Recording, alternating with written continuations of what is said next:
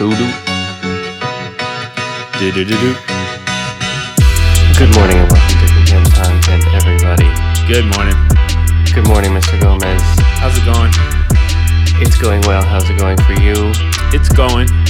That's right. Yeah. I think we could agree that the world is going. It's yeah. You know what's definitely happening. I wasn't even thinking of that. It's like sometimes there's enough going on. Oh, interpersonally, that's what I meant. Yeah, just within my little world. I don't have time to consider much else.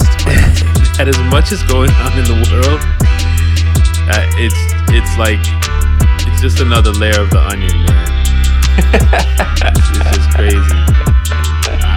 I don't even know what to say about that. Yeah, no, me neither. Like I said, the onion. What an onion it is. It's stinky, it's smelly. Sometimes it's tasty, but you got to do it right. You know what I mean? Good morning. What's up, bro? So, well, yeah, man. Halfway through January, we're rocking and rolling into 2021 here, Mike.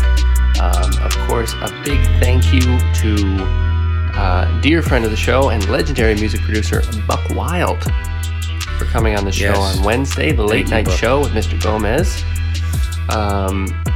Mike, I listened. Great episode, I thought. Thank you. And what do you feel like? Did Buck Wild contribute to the gumbo of content? Hip Hop Is My Religion is his album. Definitely, I think so. I think one of the cool things that I liked about the spiritual direction that he sort of came from was more about doing, living, being kind. He sort of spoke of, how he, within the culture of the music business, how he conducted himself, which was sort of his way of living out the religion. And he talked about how people paid it forward with him. And I thought that was interesting. It reminded me of, I think it's in James, in the New Testament. I think he says, religion that God our Father accepts as pure and blameless is this, to help the poor and the widow. And it reminded me of that. It was like, it was cool. It was definitely cool. That's quite interesting, man. And as much as you can intellectually think about whatever teaching or whatever adage you would like to live by, the active quality of the practice of a thing is the most important. And that's how you kind of... that's quite interesting. Who do we got this Wednesday, Mike? Julie McVeigh is coming on. Julie McVeigh, a little preview. Who is that individual, Mike? Well, first of all, she's got a book, and it's called Why I Left the Church to Find Jesus, which the title alone is just, it gets me like, ooh, that sounds familiar. So that's I don't even know how, we became, Facebook friends, and I started following her, and she's got a story of leaving the church, of that kind of fundamentalist kind of background similar to mine, and it's just a great story, and her journey and where she is now, and she's definitely a seeker, and I'm excited about a lot of guests coming soon, like in that same line of thought. We have a few guests who really are breaking with tradition, with church tradition, church dogma, and really being brave. It's a form of bravery. When you're indoctrinated with all these ideas and all these different things. That are kind of like either you believe this or you're gonna go to hell kind of vibe. And to go against that, it's it's quite a journey when you're really in it and you really believe it. To unbelieve it and unpack it, and a popular thing in Christianity now is deconstructing. It's like a super popular word. She even has she has some sweaters and T-shirts she has online. One of them is deconstruct or self-destruct, something like that. Ooh, okay, And yeah. so it's All pretty right. cool. It's a movement within the culture of deconstructing, and it's actually it tunes in very nicely with our topic for today. Even I was just gonna say that. Deconstruct or self-destruct. yeah, man. I like that. Yeah. I like that a lot. So tune in Wednesday, 7 p.m. Julie McFay. It's going to be another fantastic episode, of course. That's our late night. It's on so late. Yeah, oh my it's gosh, the for us. latest. I mean, it's 6 hours past my bedtime. I go to bed at 1 p.m. On a normal night, which is why at 8 a.m. here on Sunday, I've been up for 5 hours already. I have the sleep schedule of an owl. And I can turn my head just like an owl, too. I can look completely behind me if I want to. The thing they don't realize is you're telling the truth. Yeah, that's true. That's right. I wouldn't lie to you here on Sunday morning. Not on God's day, okay, guys? Well, it's funny you should mention all that, Mike, because just to briefly recap last week, for those that didn't tune in, we had a big discussion on the big F word, and that's faith, folks. It's got a bad rap nowadays, but the fact of the matter is you got to have faith in something, and the fact of the matter is almost everybody does have faith in something. What we nailed down, I'd like to think, if I could crystallize it in this moment now, is that what faith is, because that's the main question, because it has all these sentiments paperclipped to it now in a modern American context that may or may not be true. But everybody got faith in something. Pfizer has faith in science, even though they're not currently winning, as we discussed. Hopefully they will. Because I don't know about you, Mike, I would like to go to a dirty bar at some point. Oh yeah, trust me. A couple black and tans in the middle of the day. You know me, black and tan immediately. Let's Right get away. them open. The sacrament, my friend. Yeah, man, I'm missing that one. Me too. I think I mentioned this a couple weeks ago, but like watching television shows and movies and stuff, and you just like see somebody like walk into a big restaurant. There is a small part of me that's like, he doesn't have a mask on. That's so dangerous. It's a movie from 1977. We got to debug you, man. I know. You've been programmed. We're all going to need a debugging. That's for damn sure. I'm quite certain of that. We're gonna need to run some CC cleaner on that. Oh, definitely. I'm going to clean these ears out. What I think we kind of established last week is faith is the, let's say, mental mechanism from the unseen to the seen. Faith deals with the realm of things unseen, yet sometimes intuitively felt. And maybe you have to be a little bit delusional at times. Maybe you have to believe in something that nobody else will tell you is a good idea at the time. And there is good faith and bad faith, as you delineated last week as well, Mike. People have had faith in bad things, of course. But that's really what faith is. It is rooted in the material circumstance, because if you're actually going to manifest something that does not currently exist, you need to be somewhat realistic about having a process to get there. But the mere fact, the mere recurring thought that I think this could be a thing, I believe in this, that's faith, which is a tremendously powerful, dare I say, scientific concept. So, pulling back even further, this somewhat naturally leads us to the discussion of where does faith come from? Who are we in relation to that force, let's say, those mental patterns? And then it led us to the biggest question that Contend Content, I think, could possibly ask, and an important one to ask at the beginning of the year. Especially that we kind of know what we're doing around here in Contend Content, Mike, dare I say. Now, I'm probably going to mess it up now that I said that, but... What is God? Who is God? Have you seen him? Did he text you back? I've been texting this guy all week. Now, this is the most loaded of religious questions People have gone to war over this question. Mm-hmm. People continue to go to war over this question, for the record. Yeah. And I think this is an important question to have a universalist answer to, dare I say. Because what I think is tied up in believing in some sort of God, something else, that can give a person more faith in a bigger picture of existence, that we're not just random turds flying through space, that we can then manifest more positivity and compassion in our own lives if we think there is something a little bit more. And isn't it so much easier to be negative and to not care about anyone or anything if you think it's just a mistake that we're here anyway? And that, who cares, man? I'll just be violent and terrible to everyone because, and there would be no, repercussions from that because it's just a mistake, man. I don't know, who cares? That is a very destructive attitude. So in this discussion, Mike, I think at times I'm going to play devil's advocate.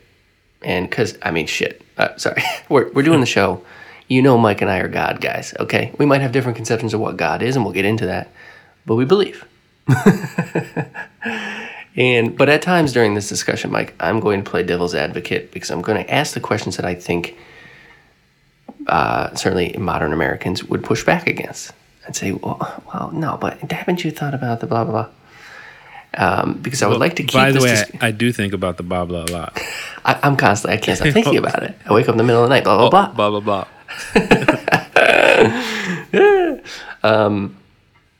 So I want to play devil's advocate at times because I would like to keep this discussion as whatever, like grounded and realistic, and because certainly believing in God, there is a leap of faith. Because guess what? You're not going to meet him unless I don't know, unless you believe in that. But I would like to keep this as grounded, realistic, as grounded in today's moment as possible. Because I think similar to faith now, God has so many other little things paper-clipped to it that it's difficult to hammer down exactly what it is, and it's difficult, even more difficult to hammer down a definition that makes people feel good universally, and more importantly, it's difficult to hammer down a definition that I think people agree on, even though it is possible, I think. So with that in mind, when somebody asks you a very broad question, what is God or who is God, Mike, what would your answer to that question be? Whoa. Well, that's a big question. I mean, for me, God would be the source, creator, where all things flow from. Excuse me. And that, I could keep on about that, but that's the general idea of it. Just the source, what brings us all together. Love would be the attribute that I would love. Wisdom, all these powerful concepts and ideas that we somehow have formed and put together. I feel like are sort of, I guess, the stardust of God. Just wisdom, love, all these things that we know are good, patience, and even everything. It's so that's why it's like it's hard to answer that, but I would say that's like a nice short answer from me, I think. I would agree with you. I'm fond of saying that, at least in the modern terminology, I think a lot of times the universe as a term and God are sort of interchangeable. I see the universe, God, as this enormous supercomputer of which we are, one tiny little computer chip. I'm not a science guy. Well, that I would just like to add a little something about that even. Please do. Because I think we in I can't speak of in the whole world. I'm an American, been here my whole life. Don't know what it's like to live anywhere else, so I can't really speak to that.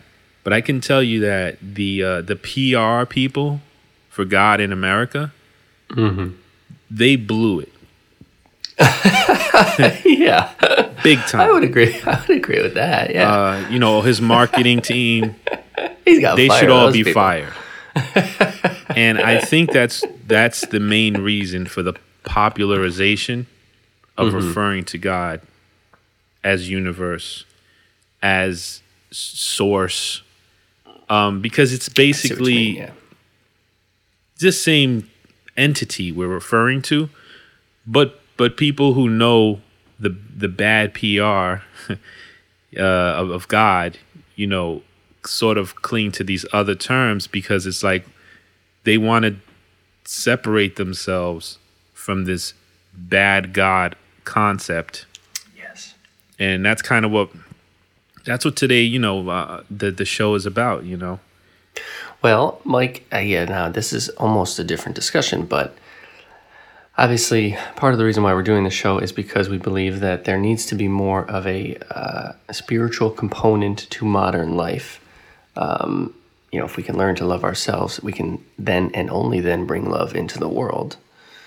And you and I may disagree about, I don't know if it can be a Christian concept of God that will be the one to sort of permeate and bring more spirituality to the modern American life.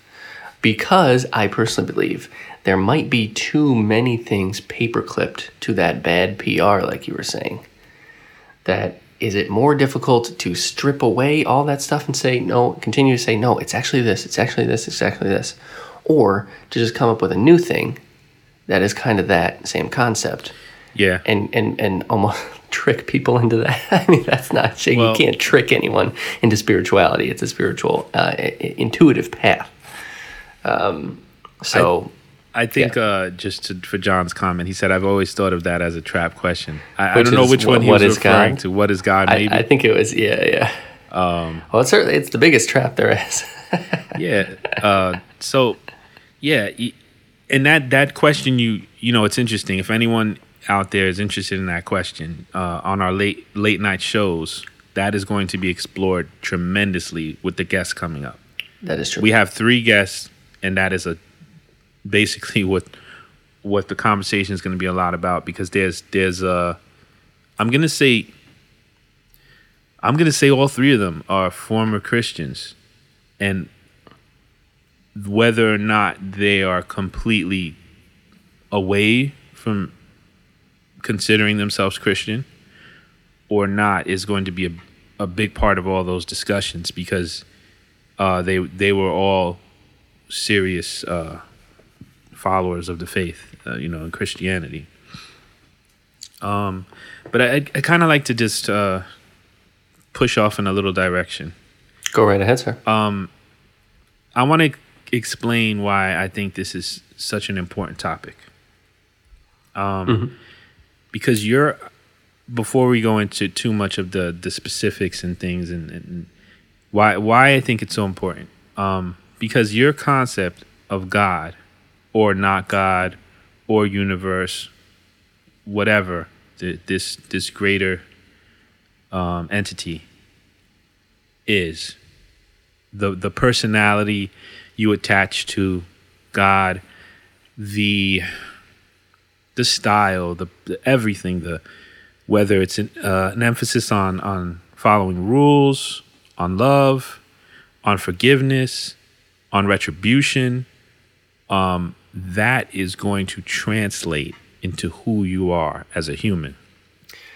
Very true. So this idea to me of deconstruction of God, which I picked up along, my journey, leaving the fundamentalist cult and everything, is what I had to do, because I had this idea of which is really this American God this Judeo-Christian concept of a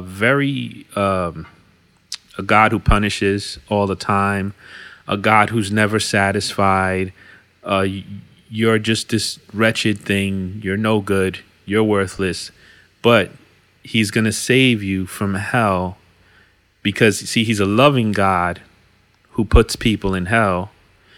So there's this constant, like, it's confusing, hard to grasp, and it also ends up being something that is passed on into the humans who follow this God. So you people marvel sometimes, and they say, well, how could they follow this Jesus that is supposedly this way? You look at the Beatitudes, because first of all, there's a big difference between the New Testament God that Jesus talks about, in the behavior and the grace and the, not being an eye for an eye, just go down the list. There's a difference in the behavior of the Old Testament God to the New Testament one that Jesus is talking about. So there's this, I know we overuse this sometimes, but it's a path to cognitive dissonance. It's a path to not knowing what's right or wrong because you're presented with this unclearness. Mm-hmm. So, I don't want to go too far into that because it's not exactly the topic, but I wrote this little note. I didn't write much this morning, but is your God trying to build a club, a Studio 54 like heaven? That's the question here. That's a great question. And and the God concept is so important because it becomes a blueprint. Sorry. Yeah, it popped in my head because I was reading this club group that I follow, and it's just connected. But I just never made like, what is it, St. Peter, who's at the pearly gates? Yeah, he was at the just pearly gates. gates. Of him as like a club bouncer behind a velvet rope. Yeah, and he's like, "Oh, you're not dressed. You got to know somebody to get in. Oh, you just don't look right tonight. You're not getting in. You're wearing. Oh, you must be from Yonkers. No, sorry. That's. But brutal. That is the vibe. It's like oh, you got to have chicks with you if you want to get in. Exactly. So it's like this whole thing, whatever God we serve or think about all the time, we're going to become like. And that's why it's important to me to deconstruct this more punitive, this more angry God, this concept, because and be more, for me, I'm still hanging around in the Christian with the Christian hat, as difficult as that is. Look what it's done to me. My God, look at my hair. Wearing that hat. It's all in the middle. It's all in the middle now. It's just craziness. But that's the hat. And so, even for those of us who stay in there, we need to pay attention to this. And I think it's important because we've got to be honest. There's a level of honesty and taking apart these ideas of God, which sets you in motion to even, like, I have a video I posted recently, which this is that terrible, wrath-filled, unloving God displayed to the maximum, where there's this preacher who's saying that may God bring curses upon those who basically don't support Trump, who helped rig the election, who this and that, may God, and then those demons and this and that, and that's that punitive, punishing, unloving God at work, So deconstructing God to me is to start over. To take all these ideas and unprogram yourself, dump it out, and then go on a journey that is only yours, no one else's. It's not a carbon copy. You're not latching on to what someone else said in a book, in a letter from 2,000 years ago. You're going on this journey. It's you. And you're going to not only are you not going to follow someone else's path, but you're actually going to make your own path as you go. You're going somewhere where no one's gone before. And that's after deconstructing, after starting over, that's my journey. And to me, I mean, I'm biased because that's where I ended up. And I think that's a pretty good place to start. And that's why deconstructing is so important. We got to, like we say, don't throw out the baby, with the bathwater. So let's not throw out the idea of God. Let's just admit, this is just my little soapbox here. Let's just admit we've really been bad PR. God help, God save us from his followers, basically. Right. That's the point we're at. We're like, we need God to save us from his own followers at this point. Right. And also, it's to some extent, it's like give God a break. Okay, religion got taken over by business. Let's say the business attitude, just like everything else in this world. Okay, Yeah. and to some extent, because it is teachings that deal with like the fundaments of existence. Of course, it was the first thing to get taken over by business because it's the most powerful thing. Yeah. And I think we were talking about, this week I finished Marianne Williamson's book, Return to Love. It's a phenomenal read. I will probably add it to the reading series. More on that to come. But did we talk about this? I think like after the show last week, Mike, about like math. How? Oh, yeah. So I want to tie that in, but it's like what Marianne Williamson made me realize was she talks in her book in a Christian context. So she talks about God and Christ and the Holy Ghost. And yeah, I mean, at some point, a spiritual seeker of any sort has to ask the question that we continually ask on this show. When you go to church, okay, maybe there's a lot of BS there, but is it all lies? Has it completely 110% been completely ruined by business? Or is there something in there that's worth extracting? And what Marianne Williamson made me realize was outside of the context of whether or not Jesus was a real guy and whether or not he was actually spoken to or whatever literally happened, what the Trinity, I believe it's called, represents to a person, what it can represent to a person in a modern context is a terminology and a framework with which to bring yourself inner peace. So however you choose to interpret those teachings, and again, I think it's very much outside of what actually happened. Those semantic issues are hardly worth mentioning. If those terms and that framework brings you inner peace, that's it. That's the name of the game. So if another person has any other framework, any other terminology, whether it's astrology, you're reading the Sunday New York Times trying to figure out what your week is going to be like because you're a Libra rising, whatever. Whether you're a Shintoist, whether you're some ancient religion that is you're a pagan or something. Whatever, even self-help things, you're reading Malcolm Gladwell books or whatever. If there are terms that have resonated with you and brought you more inner peace, that's the name of the game. Yeah.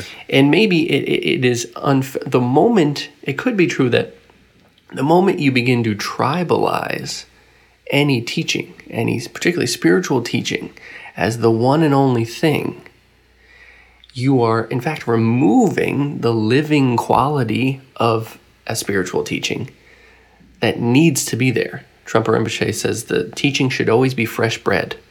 That even though he's, supposedly a reincarnated being from like the year 1100, but he's like, I'm not teaching the same stuff as I was back then. Every time it needs to be grounded in reality, have some material circumstance with which to leap from and take that leap of faith. And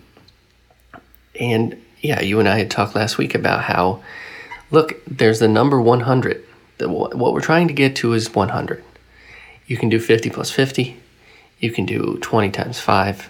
You can do 200 divided by 2. It's the tip of a mountain, And you can climb up from all the different possible ways. But it doesn't matter where you started, and it doesn't matter the path that you took, and some paths are way more difficult than other ones.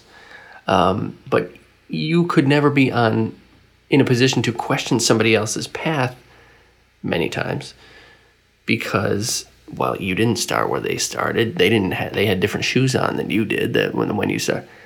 So the terminology is not nearly as important as the end goal, which would be, again, contentedness, inner peace. So one of the things that I think really needs to be removed from the notion of God and really the description of what spiritual work is, what it looks like, needs to really be removed. And in fact, as with so many things, instead of trying to segment them into little populations, and this is this one, and this is this one, we need to be more appreciative of all the various ways a person could possibly, I know we mention her all the time, but the grandma who crochets, she understands the whole universe because she crochets. And there's everything to be learned about that. Like Townsend James mentioned on the late night show, nature. There's plenty of things. You could learn all the possible things you needed to know just from standing on a beautiful mountain. Yeah. Something about it was just, hey, oh gosh, it just makes sense. And so that is a religious, spiritual, something that I think is very important to mention that I really like to think of all the time is Thomas Merton, who we haven't mentioned in a long time. He was alive, say, early 20th century. I think he died in the 50s, maybe early 60s or something. And so that's really a time where World War I, World War II are happening. America is like hemorrhaging its religion, more or less, because it's tough to rationalize a peaceful world when the entire world is shooting at each other. So, but he was kind of on the front line saying, wait, there's still some good stuff here. I'm sorry about all the bad stuff. But he said most people's conception of God is too narrow. So when a lot of religions make the mistake of portraying God as a man. And me as a man, well, I'm upset sometimes and I'm pissed off other times. And sometimes I'm just so groovy. And other times I'm just so frustrated. That is such a narrow conception of God, and it's logical. It's somewhat intuitive because it's like, well, I know my existence, and we are convinced we're the greatest in all the animal kingdom, despite the fact we're destroying the entire planet. So of course God would be like us. And you know what? Lizards probably think the same thing. Lizards are probably like, the lizard God. He's yeah. Mitch McConnell, the lizard God. Oh, I didn't have to go there, but. Many people's conception of God is too narrow, and so it makes God seem like a punk. yeah, it's interesting. One of the jokes that I often heard in Christian circles was, "What kind of music does God like?" The same as the pastor, of course. That's right? Whatever he's into. Yeah. Obviously. Yeah. So I think that a lot of times the problem is we make God in our image. Yes. And even though the goal is for us to become more like our God concept, let's say. And I love what you said about I think it was Merton, where we have this narrow idea of God, which was given to us by whatever we were raised in. Whatever we saw, whatever we heard, TV, maybe when we started going to learn about religions in college or whatever. So you get this narrow view of God. Meanwhile, you miss out on so much because, like for example, throughout my evolution, I've gotten to a point where I don't even consider God as a person per se. Just something so incredible that I know that I can't know fully. And I get these crumbs where I'm at right now. and I do the best I can with those crumbs, because I just can't conceptualize it, and I accept that. And it keeps me, in my view, a little more open. I'd like to go back to what you said about something that finds you peace, because it reminded me of, it's actually a very content kind of quote, because it's N-O, peace, N-O, God, K-N-O-W, peace, K-N-O-W, God. You know I love that. So that right there speaks to what you were saying, and I'd like to jump back into the math that you spoke of, because I think there's a lot more there. When we were talking, it just came up to me. I was in one of my son's, like he's in those high level types of math in school, and they would go on the board, and it's a very interactive class. The kids do almost all the work. The teacher's sort of like a facilitator. And I think that's important, because one of the things, in that comparison that I really, really like is, the question was something like, this engine needs how much fuel per second to do whatever, some really complicated question. And there was 3 different answers out of, there's maybe 8 kids in the class. And what I loved about it, and like keeping this in a religious context, let's pretend the math problem is figuring out God, getting to that top of that mountain, getting to peace. The teacher was like a good, let's say, pastor, guru, or spiritual advisor or friend. He didn't say to those 3 people who got the right answer in a different way than, let's say, he taught them, or that he thought it should come. He didn't say, no, it's wrong because I told you 2 + 2 = 4. I didn't say 1 + 1 + 1 + 1 = 4. I didn't say 2 × 2. And he was he looked, he said, wow, I'd never thought of doing it that way. But you got the answer. Wow, that's really interesting. Good job. And could you imagine a pastor or something saying to somebody, wow, I never thought of God that way. Right. And it doesn't work that way.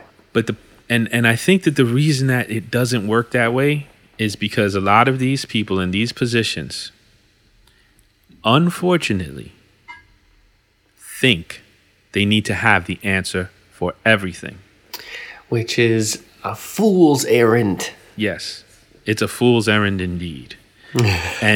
And so that is the problem. So they are in this position, and they kind of get full of themselves, and they kind of get very haughty and proud of, I know God. He's and this is a joke I have too, which is like they treat God like their little brother. That's right. Yeah, they know everything about him. They know where he does it. This is what he was thinking this morning. This is what, he doesn't listen to that music. He's my little brother. Stuff like that. Yeah. He's like, yeah, I know all about that guy. I'll tell you. Yeah. Don't worry. You want what? I'll let you know. And that's, once they get to this place where they feel they need to have answers for everything. Yeah. They feel it's their job to answer anything, and obviously they're going to give answers that lack definitiveness and certainty. Yes. For God's sakes, we're talking about God. No pun intended. But so they get into this really terrible spot for themselves. Yeah. They have to have an answer because that's how this structure is built. It's not, okay, we got these different answers. No, we have one answer for everything. This is the way, the truth, and the life. If you don't believe specific dogma and doctrine that we've told you, you are in danger of losing your soul, or whatever the case may be. And that does not just apply to Christian, that applies to, there are bad groups within every single type of ideology. When I've said this many times. One of the things that blew me away at my first ICSA, which is basically, an organization who helps people and educates people and helps people trying to leave cults or recover from what they went through inside a cult. What blew me away was, I'm sitting at this group of people, and they're from all over the place. This one's from a Buddhist cult. This one's from a yoga cult. This one's from some cult that was all about sound waves. Nice. This one was from the Moody's. This one was from Jehovah Witness. And it was like, whoa. So, but it's that same, I've got all the answers. I'm 100% right. So what happens is these people, and this is, and I know it sounds like I'm going off, but this is in the God concept and the deconstruction, because these people put they put themselves in place of God. And when they put themselves in place of God, what happens is what we call, in Christianity, idolatry. So the people begin to idolize and put this human in place of God as a mouthpiece for God. And then they believe everything this guy says.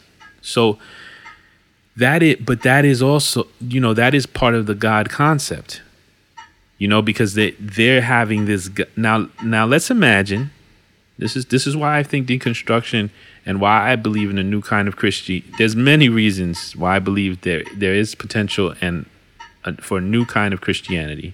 And I think it will happen. It's going to take a long time, maybe, I don't know, decades. I believe it because once you deconstruct, first of all, Christianity's changed. From the first century, it's changed plenty of times. If you look at artwork from this time, that time, you'll see there was an overemphasis on the suffering of Christ. At one time, there was this, there was that, and then this happened and that happened. And, we're going to the reason it's still around is because Christianity has never stayed the same. Good point. Yeah. That's the reason it's here. The great thing about, if I can say there's a great thing within it, is that it's reinvented itself constantly. Mm-hmm. In some in good ways and in some bad ways, but nevertheless, that malleability has allowed it to, be so that's prolonged. why I have this sort of endure hope, but the danger, of course, is here's a new kind of Christianity. Now join it because everyone else is wrong. So this new kind of Christianity, to me, which is part of my now I'm getting into my personal, we were talking more about these concepts. Yes. But my personal journey is that by deconstructing and reconstructing and realizing I and all of us have a gigantic role to play in this process, and by not coming up with something that if you don't believe it, you're going to hell, that you can believe, imagine that, you can believe anything you want. This is, we're a Christian is obsessed with Christ, obsessed with his teachings, with him in particular, not with Paul. That's my kind of new thinking of a Christianity. You're obsessed with Jesus, not Paul, not Peter, not the Old Testament, with Jesus, not the book, not the Bible, him. And I feel like it could evolve into that, and I hope it would, because that's what it is, someone obsessed with Christ. And if you're truly obsessed with Christ, he did invite. He wasn't dogmatic. He was just about love. And I feel like that is what I've constructed. I admit it. I'm not sitting here saying, oh, I got this truth. And I think that is the key too, to be honest. Mm-hmm. And as we try to form groups or people that get together out of whatever we reconstruct, I feel like the key to, in my opinion, is to not have that, to claim you have this absolute exact science of God, where if you don't believe, if you don't believe in his representation in the Trinity, you're wrong, you're going to hell. That has to stop. And if we can get to the point where we're not shutting people out, We're just pointing. And if someone can come in, and say, "Oh man, yeah, I got this Buddhist text, man. It really speaks to what you're talking about. What Jesus said, or I got this other thing."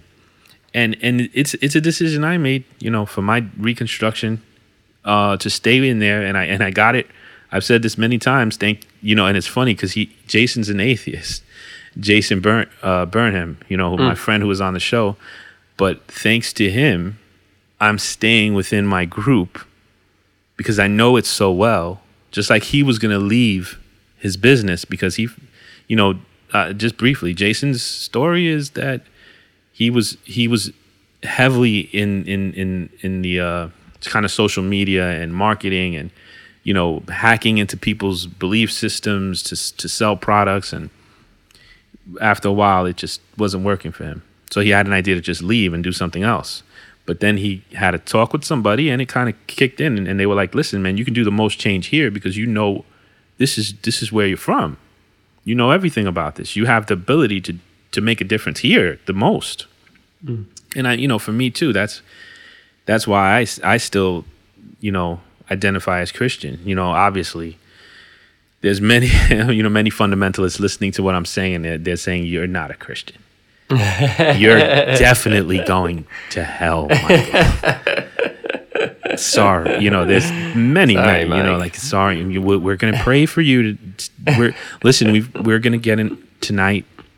We'll be praying for your soul. We're gonna do our best, but and no promises. Yeah, but we can't guarantee anything.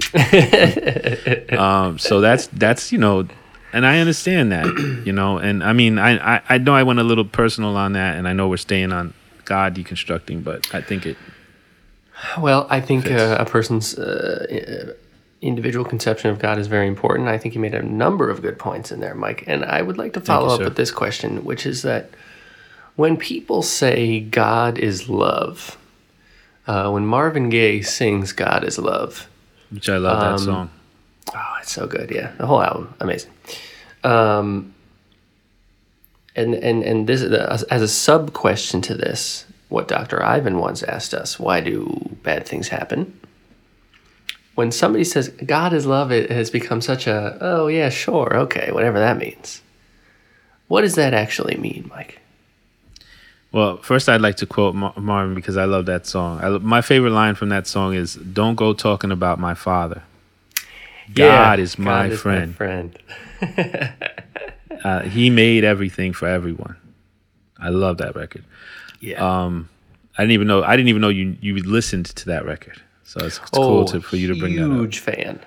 Huge fan. Yeah. Like a couple of years ago, I went an enormous deep dive on Marvin Gaye and listened to like all his Motown records from the 60s, and then all the you know the story of Tammy Terrell, the lady he used to sing with. I've heard the name, but I don't know the story. So they did like 3 albums of duets, and she was like going to be a star. She was going to be Diana Ross, and then she left the music business because she was like 16 and probably being overworked and crazy. She went to medical school, and she kind of got brought back into it. It turns out she had like a brain tumor or something like this. God. And she died when she was like 24, something like that. But Marvin was like, they were very close. And it was after her death that Marvin Gaye, a year or two went by, and he put out What's Going On, which was his first like socially conscious album. And it was this kind of like her death, her being like overworked and overdriven. I mean, she wasn't... Having a brain tumor is a difficult thing, but it was like not helped by the fact that she was forced to go on tour and play all these shows and record all this stuff. And then his next album was What's Going On, the most like poignant. If that's not revelation through conversation, I don't know what is, because you just answered the question. Well, yeah. Hey, because here's the thing. Those, we can go to the Stoics. The obstacle is the way, is the path. Yeah. So when we want to know why, and even Jesus said it. He said so that he's. I think he answered it. Someone asked, why is this person born this way? Because they assumed that it was because the fathers sinned or someone did something, and that's why God was punishing them. But that's that idea that Jesus was constantly against. this punitive, punishing God. He was constantly coming out against that. And if people don't see that, then they're just not looking. And he said, no, it wasn't because of that. It wasn't because of this. He said, and this is even a difficult answer. He said, so that God may be glorified. So there's a lot, you got to unpack that. That's a whole lot of stuff. But the way that I receive that is, look at the music that came from that pain, let's say. What's going on? Now, what's going on has helped countless people at countless moments, from social movements to, I mean, for God's sakes, I've sat there and just remixed the song just for fun. Just for fun, not for any, not to release it or anything. Just heard it countless times, and I can't even imagine, how many people feel that same way. So when these things, even me, the story I'm writing, it's called The Gift Wrapped Up in a Nightmare. It's just, now we can say, yeah, but also in that argument where we have a situation where something terrible happens that is wrong, I just like to say this, and I don't want to be dismissive of how terrible tragedy is, but a thought I've had often is, if we truly do believe that, for example, reincarnation, more, let's just put it this way, more to this life than this moment we're in, this time that we're trapped in, this 2021 time, my body, this whole thing. If we believe there's more to it than that, when these tragic things happen, if that person, this is just a complete hypothesis, but if that person, as soon as that happens,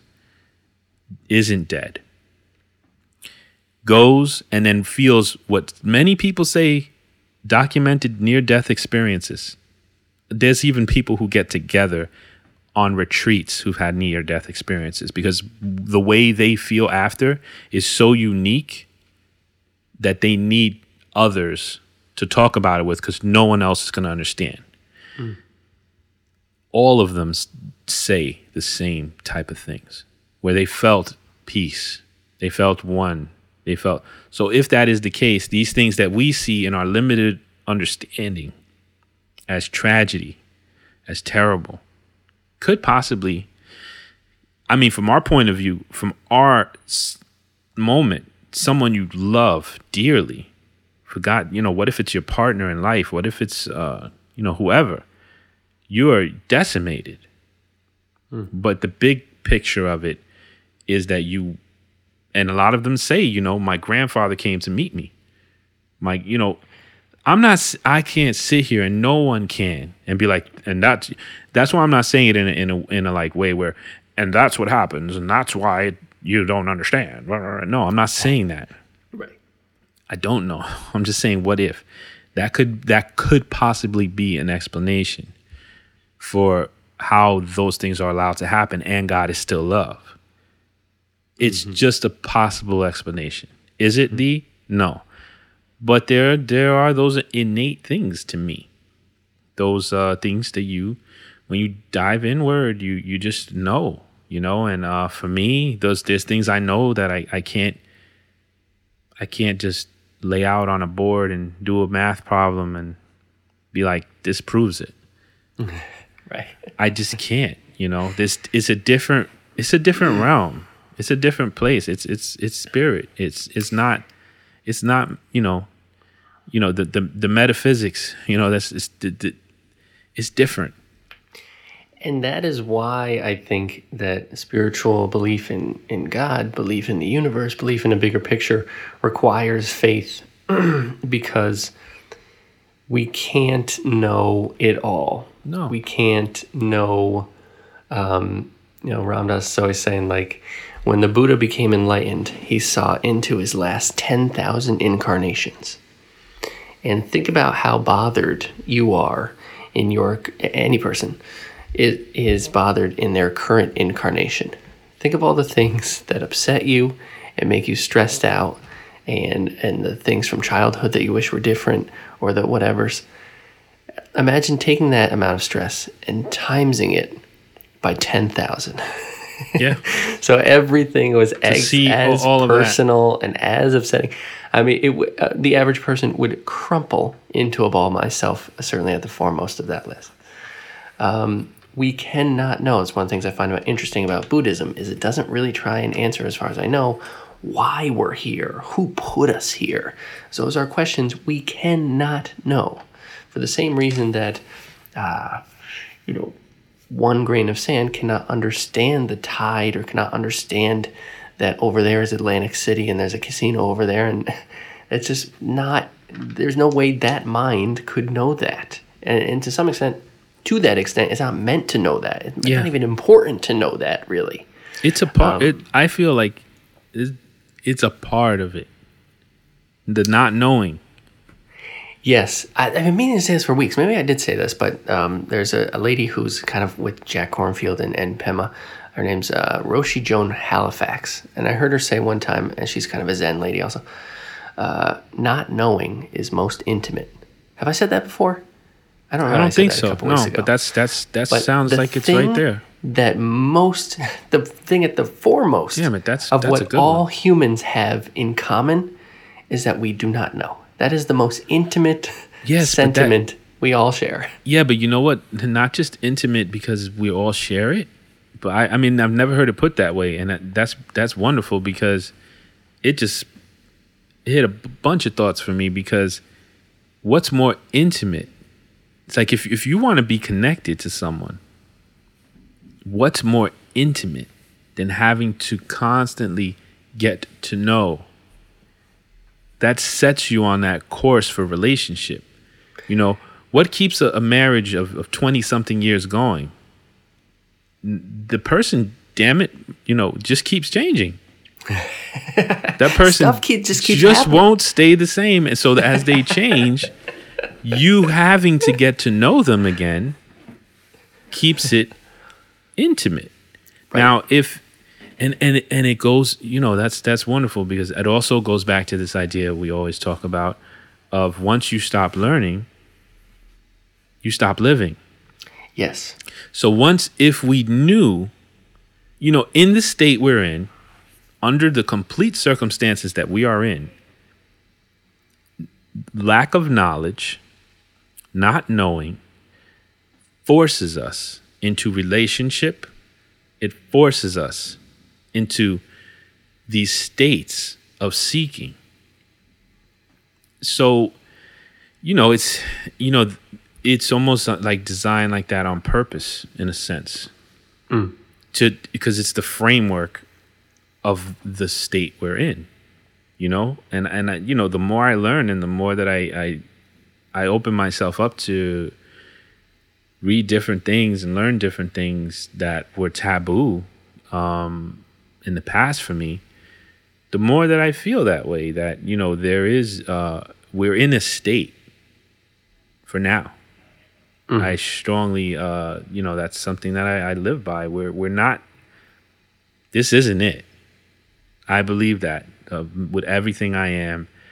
I have my own evidence, that once again, I can't put up on a board, and that someone else would just say, well, you imagine that, or, well, you're just seeing what you want to see. Okay. That's not how I take it, but that's how you take it, and that's fine. That's fine. No problem with that. And so for me, we're the not knowing.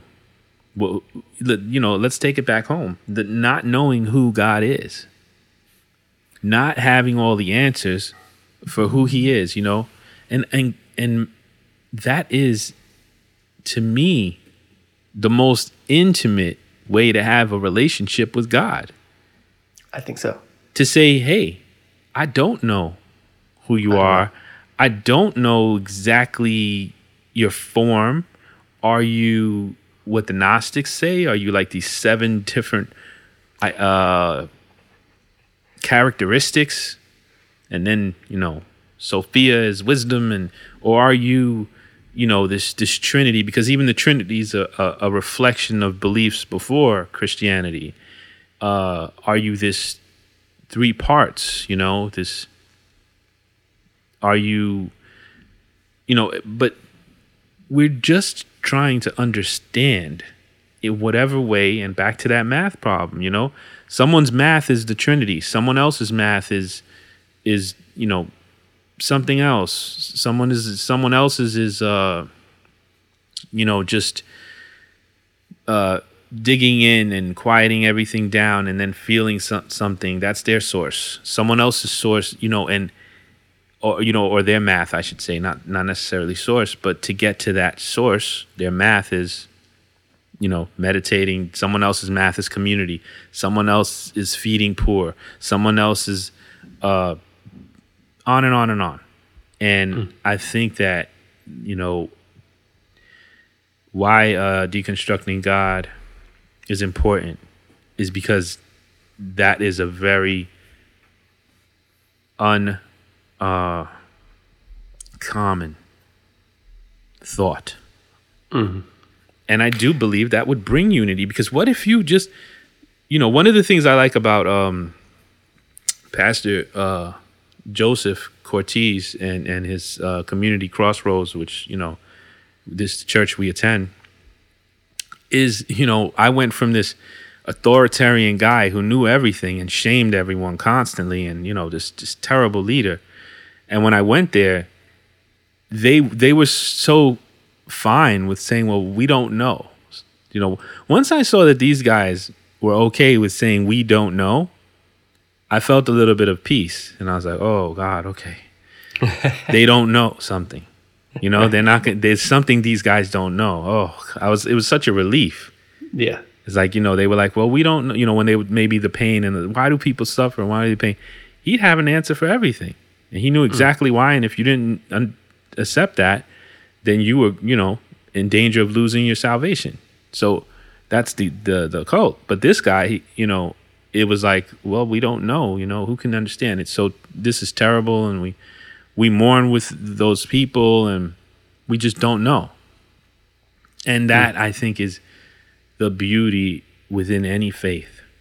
To just have the courage to say you don't have the answers. You don't know. I don't know exactly who God is. I don't know, but I'm still looking. I'm still on this journey. I'd love to talk to you about, and learn, if someone's a Muslim or someone's a Sikh or someone's a Hindu, if that's their group that they were born into. They didn't have a choice in that. They were born into that, or maybe later on in life they chose it. Whatever the case is. And I think that if we can get to that point within whatever personal journey you're on, I think that's beautiful. To be excited, to be like, even that's why I want us to have atheists up here. I want us, you too. We've talked about it. People who are atheists, people who are science-based, people who, whatever it is that you're coming from, to hear and learn, not to debate. I think that's the thing. Yeah, that's right. the only thing. We're not having debates here on the show. But that's the only thing that if I'm going to say I have some dogma, my dogma is once you get to that point in whatever group you're in, that you think you're going to come and tell me and fix me and kind of like do the evangelistic, tiptoe, which is, I'm your friend. Hi, let's play for a while in your area. And at the right moment, the other shoe's going to drop. I'm going to trick you. I'm going to let you know. And I'm going to try to teach you how to think the way I think. Yeah. Because I noticed you're open and you're lost. Yes. People confuse being open. This is something that I'm to right now, to anyone who's a fundamentalist, anything. Mm-hmm. Me and you both, just so you know, we are lost. Yeah. And we need them to find us and give us the absolute truth that they have.